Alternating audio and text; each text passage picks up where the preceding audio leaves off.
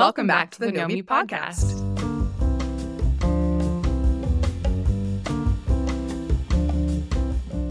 Hello, everyone, and welcome to the Know Me podcast. I'm Madeline, a certified coach passionate about helping people navigate life's complexities with a bit more ease and understanding. And I'm Cynthia, a licensed mental health counselor and Madeline's mom. It's so good to be with you all today. As we approach the holiday season, we're mindful that for many, this is a time of year that can bring a mix of emotions, including grief and loss. While the holidays are often portrayed as a time of constant joy and gatherings, it's not always the case for everyone. Today's episode is especially close to our hearts as we delve into the challenging emotions that can surface during this time. We're here today to talk about honoring our true feelings, whatever they may be: grief, sadness, fear, or even hopelessness, particularly during the holidays when there's an added pressure to feel merry and bright. And to help us navigate this sensitive topic, we're joined by Jasmine and Maggie, amazing coaches and leaders of Know Me events. They bring not only their professional insights, but also their personal experiences with grief and the holidays. Before we dive into our conversation with Jasmine and Maggie, we have something special to share with you. If you're looking for a space to talk openly about your experiences or to learn strategies for coping with grief during the holidays or any time of the year, we invite you to join our Grief Roundtable. Jasmine and Maggie will be hosting this roundtable, and it's an opportunity to come together in a supportive, understanding environment. It's a place where you can share your story,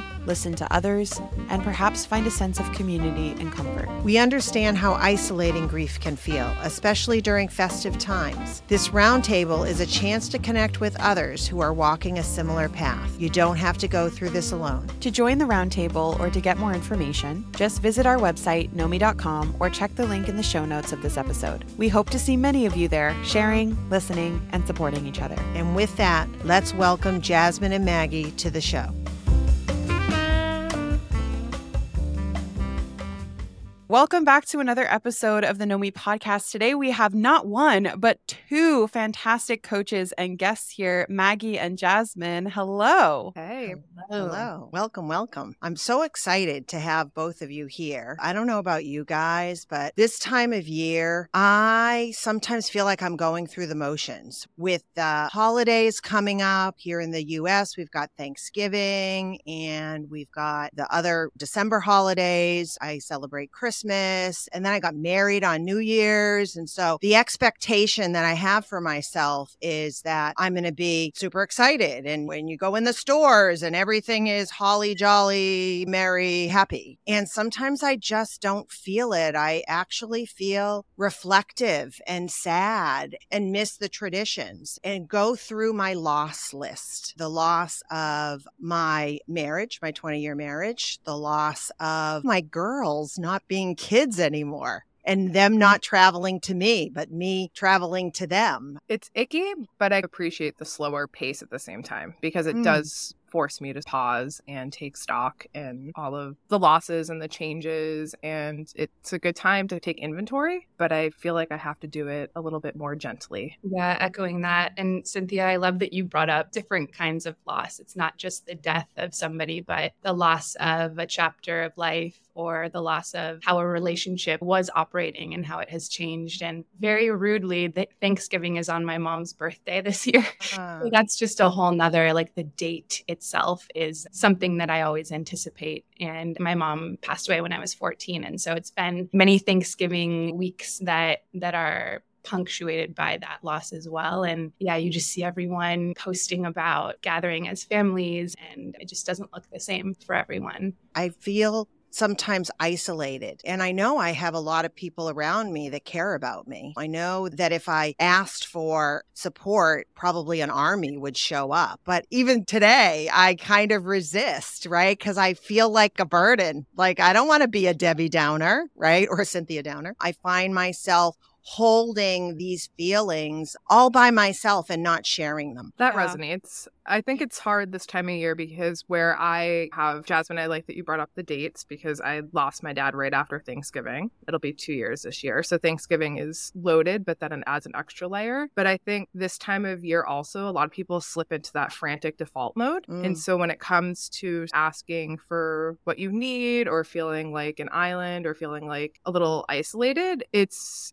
yes, the people would show up. I agree with that. I'm lucky enough to have people that would show up, but it almost feels like an extra level of an ask because everybody is so heightened and keyed up and in their own head, so to speak. At least that's the story I tell myself this time of year, but it's tricky. It's tricky. It's interesting because even before we started recording this podcast, I had shared that unlike the three of you who have dealt with some major loss in the traditional sense of the word and grief, I haven't. And on the other side of that, right, so being the person who might be asked in these situations, I also don't know what to do. I never know how much to ask or acknowledge or denote. For some people, it's really meaningful to be acknowledged in the lack of presence of the loved one there. For others, they don't want to talk about it. And there's such a huge taboo around grief and loss that I think we do create isolation from all sides. So I'm curious from all of your perspectives, what are the needs this time of year in your own experience? Obviously, knowing it's not going to be the same for everyone, but how can we really overcome this isolation and really see and hear and connect with each other during a time that,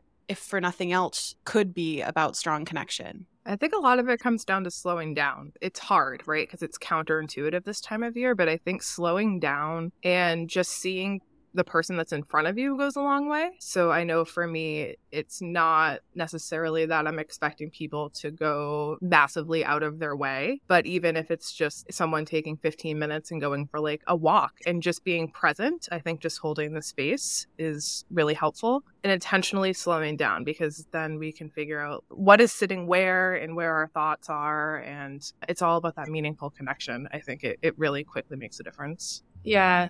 That's so beautiful. I think it's such a gift to give someone your presence and to receive that presence from someone else. And I would also say, ask the person how they want to be supported, because it will be different for everyone. And they may have never been asked. They may just have a barrage of texts on that specific day. Just that might be the only way that people reach out. And there might be a different way, like a 15-minute walk they've never been asked about. So I would say, Madeline, definitely say something rather than not say something. And I know it's always so hard to know what to say. I, even as someone who's experienced a pretty deep loss, sometimes don't know what to say to people who have experienced the same loss. Sometimes it can seem like there is a right thing to say, but oftentimes I think there's not. It's just like Maggie said, the presence. And then I would suggest asking that person, how would you like to be supported on this day? Or tell me about your person, or tell me about the loss, is always another good question. And that person might not want to talk about it that day, which is, of course, when you ask the question, you have to be open to whatever answer there is. But I often find that when people ask me that, it lights me up rather than brings me down. And there's definitely a time limit on how long I want to talk about it and move on. Yeah, I would say those two suggestions came to mind right away. It almost speaks a little bit to the word vulnerability is coming up for me on both sides, right? Being vulnerable to not only go inside, like you said, Maggie, and really check in with yourself, have the awareness of how are you, but also sharing that, right? We shy away from emotional conversations. We shy away from all of the emotional, language, because I think it makes us feel vulnerable, and especially at a time when we're already feeling super vulnerable. So I think that we need to, before, if possible, something tragic happens, right?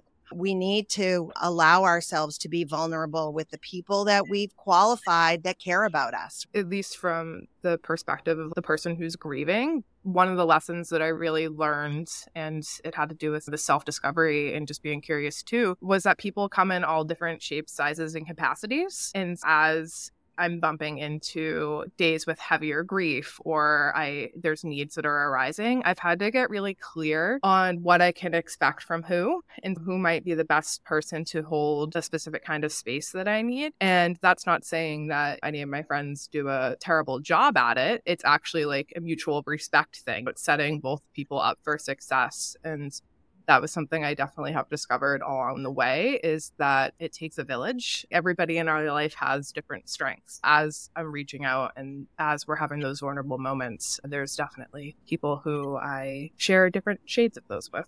One of the other things that just came up in my mind when we were talking about vulnerability is in allowing emotions to flow naturally. And I think this time of year, even outside of loss and grief, there's just so many shoulds around emotions, right? I should feel joyful. One of the first things you said, Mom, was I should feel merry. I should feel joyful. I should feel this and this. And when we don't feel that way, there's guilt and there's shame and there's a double layer of judgment, which sends us spiraling while we're still trying to hold the should to be merry, the should to be happy, the should to be joyful, or even the reverse. In the healing process, sometimes there are years when you are feeling joyful and then all of a sudden the guilt sets in of, I should be grieving. I should be sad. I should be acknowledging this person all the time. And I think we have ourselves in an emotional chokehold around this time of year because we're trying to force emotions instead of just letting the energy flow naturally, being witness to them, taking the information they're trying to give us and making decisions and choices accordingly. Because I don't think we're taught how to process emotions. And we get so many different messages from the outside world about emotions. Emotions are weaknesses. Certain emotions should be eradicated, and our goal is to never feel them again. In my practice and in my life, I say to a lot of people, what if that emotion is your superhero? How would you allow it or work with it if it was actually a help? And what if we moved away from trying to eradicate anything and just were curious? Hey, sadness, what's up? Hey, anger, what's up? I love what you just said. That simple hey and then the blank. When my coach first taught that to me maybe a few months ago, and it sounded so easy or simple at first. I was like, that's not going to do anything. Those are just two words. And I've started implementing that and just inviting, saying, hey, sadness, hey, anger, and inviting that into my experience. And I don't know what I'm going to say next, or I don't expect anything to happen after that. But it is so powerful to just allow whatever is happening and to say, welcome in, like you are welcome here. It also ties into this exercise I've just started. I might butcher the name of this book, but I think it's called Making Miracles in 40 Days. And it has everything to do with saying thank you to all of the difficult emotions and the difficulties in life. And the author actually lost her son at a pretty young age. And so she has this lens on gratitude that's not just like, be grateful for all of the abundance and all of the joy and all of the good things in your life. She encourages people to not necessarily be grateful for. She actually makes a distinction of you do not have to be grateful for, nor should you be grateful for the death of someone you love or the loss of a marriage, but to say thank you to the emotion.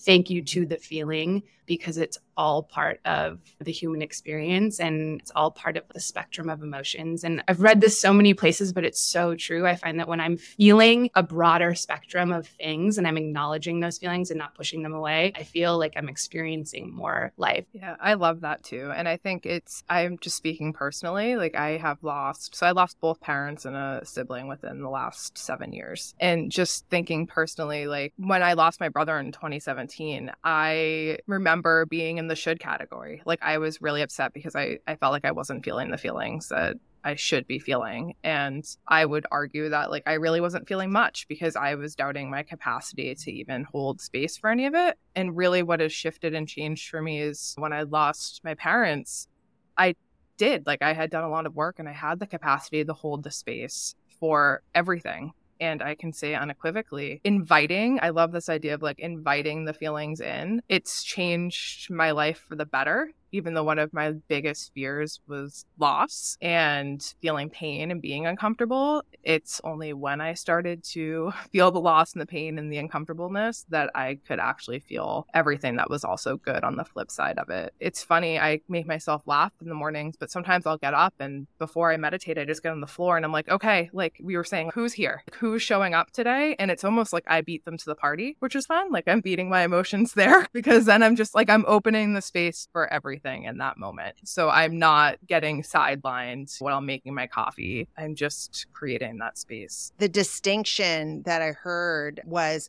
you made a pivot, Maggie, to decide to host your own party, to invite them, as you were saying, Jasmine, into my home, right? Instead of having them be unexpected guests. We flipped the script of being the host of our party not somebody who has a whole bunch of party crashers. The party crashers like linger way too long too. When you're the host of the party, I found that the emotions move faster. Like when we let them flow, like energetically and whatever, we notice them, they're there, we hang out with them for a little bit, hold some space, and then they're like the nice guests who leave your house by 7:30 at night. They're not the party animals like who are there flipping your furniture over and trashing things till like 4 a.m. I often find that when I do invite something in, let's say jealousy or envy or something, there's always something else underneath it, sadness or fear or something like a more of a base emotion. And that helps me process whatever the initial emotion is. And so just allowing and welcoming them in and allowing them at the party, I feel like often transmutes, like you said, allows you to discover like a layer deeper kind of what's really going on there. Yeah, not interrupting flow, right, of anything. The other thing that comes to mind this time of year and all time of year, I've been sitting with a lot of this with my clients and also with myself, is this general grief around the state of our world. The state of our world being disconnected with wars and atrocities. And how do we remain hopeful? How do we remain hopeful when everywhere we look, or it seems like everywhere, and I usually don't use those all-encompassing words, but for some people, it feels like everywhere I look, there's more tragedy than there is more joy. It's hard for me because I feel like I'm the person who's had a lot of loss that runs around with rosy colored glasses on sometimes. But a really wise person once said to me, Cynthia, that everything bubbles down to like love or fear, right? And when we're operating from this fear-based place of looking around and only maybe noticing all the atrocities, and it grates on us, fear diminishes our capacity and our ability to even do good. It really wreaks havoc. And so I find that when I'm able to start like noticing the good and noticing that the good can exist alongside the bad, that's when I feel the most empowered to help, or the most hopeful versus hopeless. Without diminishing or degrading the accountability that we want to hold our systems and hold these situations to, without ignoring the atrocities and just moving toward gratitude or moving toward loving kindness with a blatant disregard for some of the things that are happening in the world. I think it's important, the context and the underpinnings and the beings that are behind the doings, right? So the hopefulness for me doesn't come from the avoiding the protests or avoiding the articles or shutting off the news or all of this like blockage type stuff. It's in trying to find meaningful ways that will create connection, that will create compassion, that will create kindness. And I think a lot of times when we're responding to the hopelessness, the way the hope comes in is by reaching toward these other parts of ourselves first and asking, how can I do something that feels empowering and feels like I am contributing toward creating a different kind of world and takes into account compassion, connection, creativity, kindness, etc. In the process of trying to create hope, we need our allies, and our allies are these values. They are our strengths. They are the things that we reach toward consciously in our being states that influence who we're spending time with, what we're doing, etc. Now more than ever, we do need to be aware of our values. We do need to be aware of our strengths and what we contribute to the world, because those are the things that's going to stop us from completely collapsing as people and being frozen in a state of fear, sadness, or even frustration. Be the creator, right? Not just the recipient. It is a conscious choice. I think having a really strong understanding of yourself, so your inner knowing, is so crucial, because even when we're looking at our strengths and what we value, and we're looking at the state of the world or the challenges that are presented, unless we're really good about checking in with ourselves, sometimes we can go on this value-based should list. I think we can turn our values into shoulds sometimes. I value contribution, so I should be going to every protest, or I should be like watching this so I know all the information and then I'm able to contribute in a meaningful way. So I think especially with everything that's happening in the world and just the energy this time of year, it really is crucial to even check in with, are we actually doing our values in a way that we would like to? Are we executing them in a way that's meaningful? We were just talking about this in one of the workshops that we do for the NOMI Club. And we were talking about how we can have an extreme of our values as much as we can have a insufficiency of that value.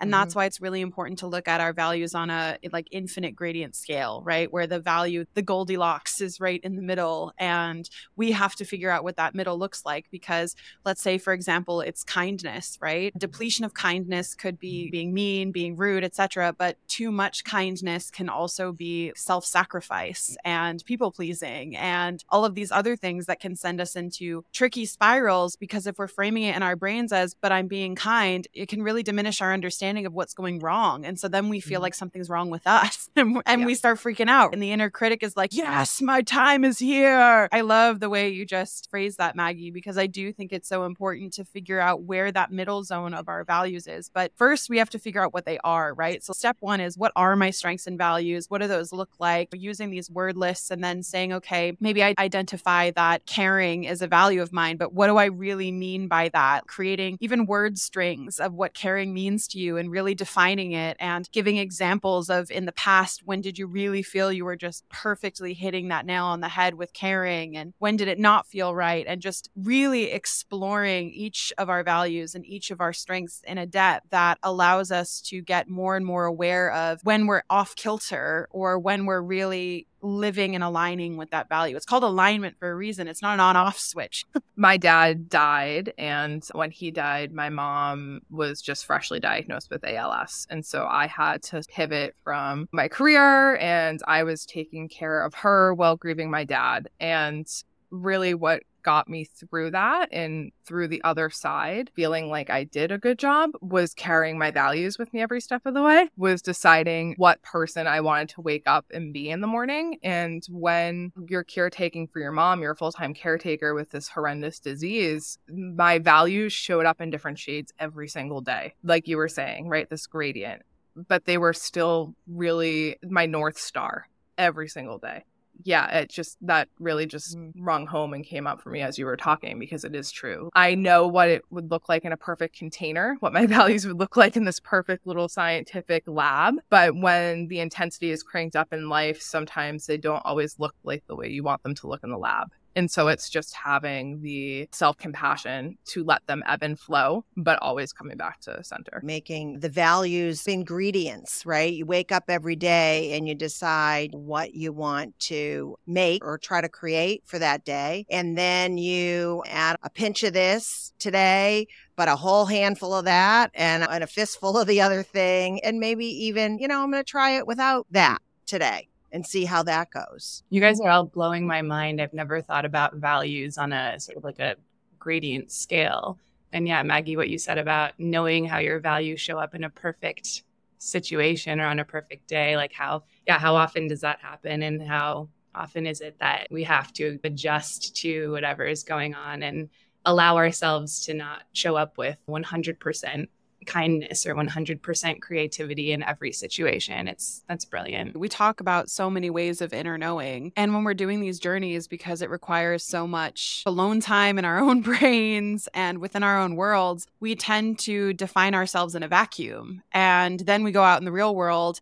And last night we were doing this workshop on boundaries, and it's okay, great. We workshop all these boundaries here, but then you go out and you set a boundary or you communicate something and the other person throws you a curveball and you're like, dang it, I had it all prepared. Right. I knew the values I wanted to show up in and I knew this. And it's so hard to stay firm and stay authentic and stay aligned. It is a balancing act. There's a reason why it's called balance, because in order to balance yourself, I don't know if anyone's ever tried to be on a balancing beam or on any sort of balance anything.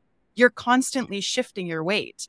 You're constantly in movement to hold balance, because we are moving, alive, living creatures that bump into environments and people. What's really challenging is when we're in the early stages of this self-awareness journey, it can be incredibly depleting and diminishing of our work when we feel like we've really cracked something, especially this time of year. Like, I've really cracked my life and I'm really living my honest existence and I feel really authentic. And then you re-enter all of these old environments or old relationships and you're like, oh no, and fall back into all of these old habits. So it is a constant balancing act to stay in the alignment that we do define for ourselves and acknowledge that we don't live in a vacuum. We are going to be knocked off kilter. And the more we practice, the shorter the time is between being knocked off kilter and realigning to ourselves again. Yeah, that's so true. And I'm like, oh, we're talking about grief. Let me be the Debbie Downer. But you said at the beginning, it never ends. It's a constant process. And I think you just wrapped it up perfectly, which is like your time that you get knocked off at each time is shorter and shorter. But it can definitely be disorienting, no matter what point of your journey you're on. But I can say unequivocally, it was the work that I put into getting to know my inner landscape and the self-compassion that I'm able to extend myself that saved myself. It truly saved me and let me come out the side of every one of my losses and challenges so far and only be stronger for it on the back end. And balance is a journey. I remember years ago, my therapist explaining it to me, and she stood up and she said to me, I'm shifting my weight every moment because this thing called gravity, if I try to stay in the exact same spot, even though I think it might be perfect in this moment, I'm eventually going to fall over. Faster that you can come to terms with that, the faster more doors start to open. Because my therapist once looked at me and said, your anxiety is never going to totally go away, ever. And that was a hard pill to swallow. But the second you did, you start to realize that you can move through the world with it instead of fighting against it. And the same goes for grief. I think the faster I realized that grief is always something that I'm going to carry and always something that I'm going to move with, the more I was able to shift and balance and just manipulate how I was moving with grief. Can I read this quote that was in a newsletter I read yesterday? We're talking about self-knowledge and learning about ourselves and adapting to what's happening in our lives. And this is a quote from Eric Hoffer, who is a philosopher. It says, in times of change, learners inherit the earth, while the learned find themselves beautifully equipped to deal with a world that no longer exists. So those who have stopped learning and can be about self, about anything. Yeah, I love that came up for me. I love it. Thank you for sharing that. I love a good quote. It does. Yes. Yeah.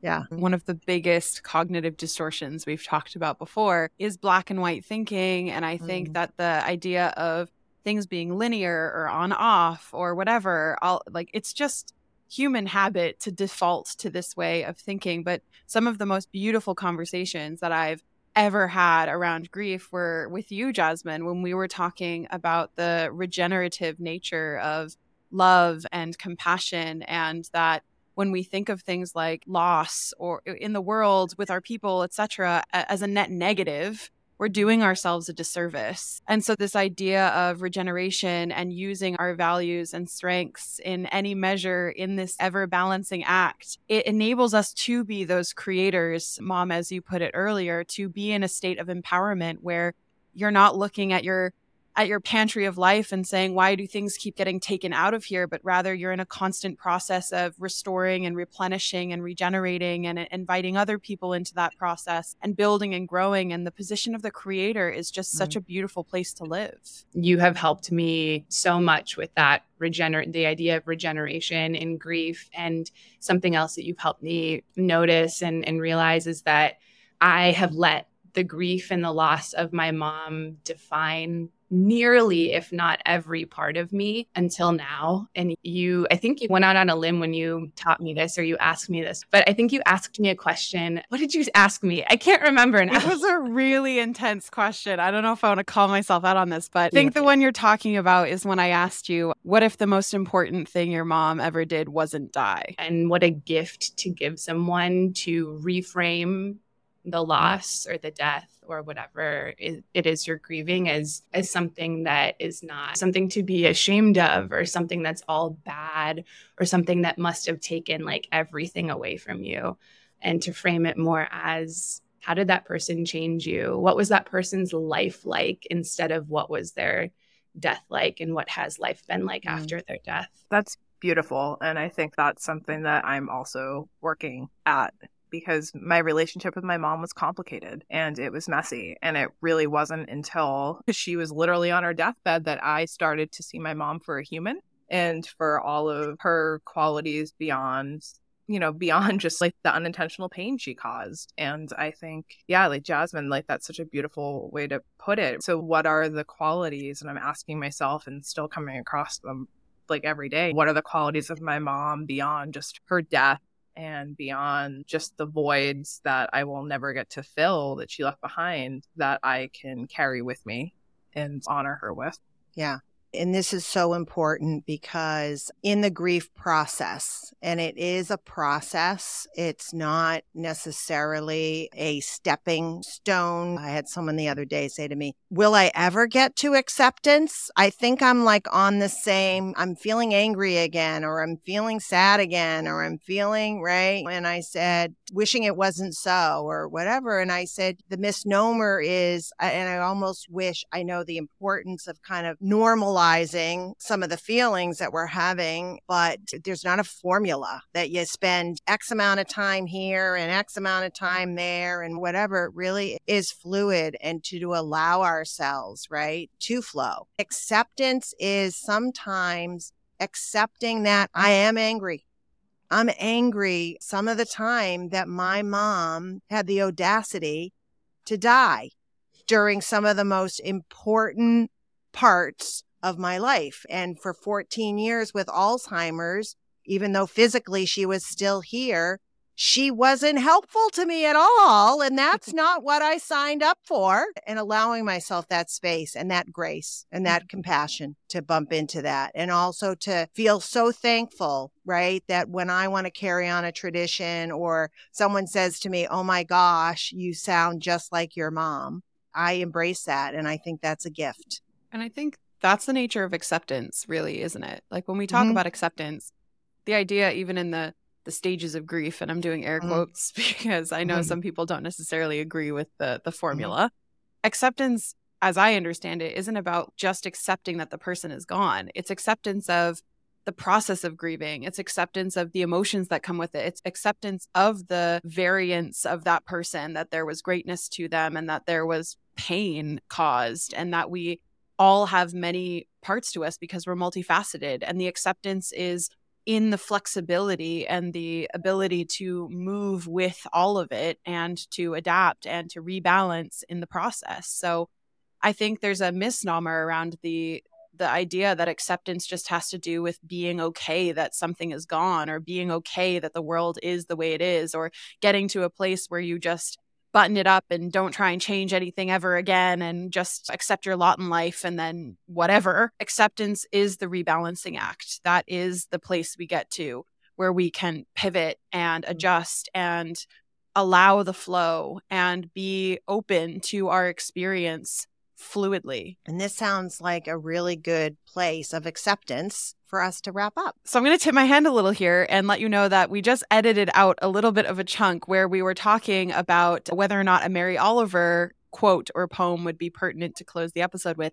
And Maggie recommended reading a beautiful poem by Rumi, to which all four of us realized that we were all thinking about and or had tabs open with this poem because of the conversation. So Maggie, will you please read for us The Guest House by Rumi?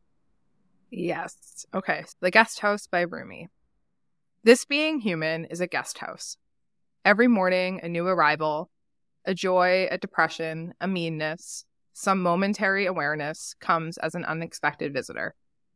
Welcome and entertain them all, even if they're a crowd of sorrows, who violently sweep your house empty of its furniture. Still, treat each guest honorably. He may be clearing you out for some new delight. The dark thought, the shame, the malice, meet them at the door laughing, and invite them in. Be grateful for whoever comes, because each has been sent as a guide from beyond. One of my favorites. I so appreciate the vulnerability, the candor, and also just this is the Nomi community spirit, in my opinion, is this feeling of whether or not we have the exact same experience, which we can't because we're different humans, we can still share in our wisdom and share in holding space for each other. So I'm so grateful, Maggie and Jasmine, and also, of course, always to you, Mom, for sharing this brief space with me and with all of our listeners. Thank you for being here. Thank you, guys. As I mentioned at the beginning of the podcast, Maggie and Jasmine are both NOMI leaders, which means that they run workshops and are available through the NOMI Club. So if you're interested in working with them directly, whether one-on-one or in our group setting, you're more than welcome to go to nomi.club and see their offering under events. I really can say that their workshops are very well attended and they are lovely humans to work with. So please definitely have a look, and we will see you in 2 weeks. Until next time. Be well. That brings us to the end of this episode. We hope our conversation provides some insight and practical ways to navigate and understand you. If you have found our show to be helpful, please pass it along. Madeline and I are hoping you will join us in creating a ripple effect of mental health and well-being. As always, thanks for listening to the NOMI podcast. This is Cynthia and Madeline asking you to be good to you.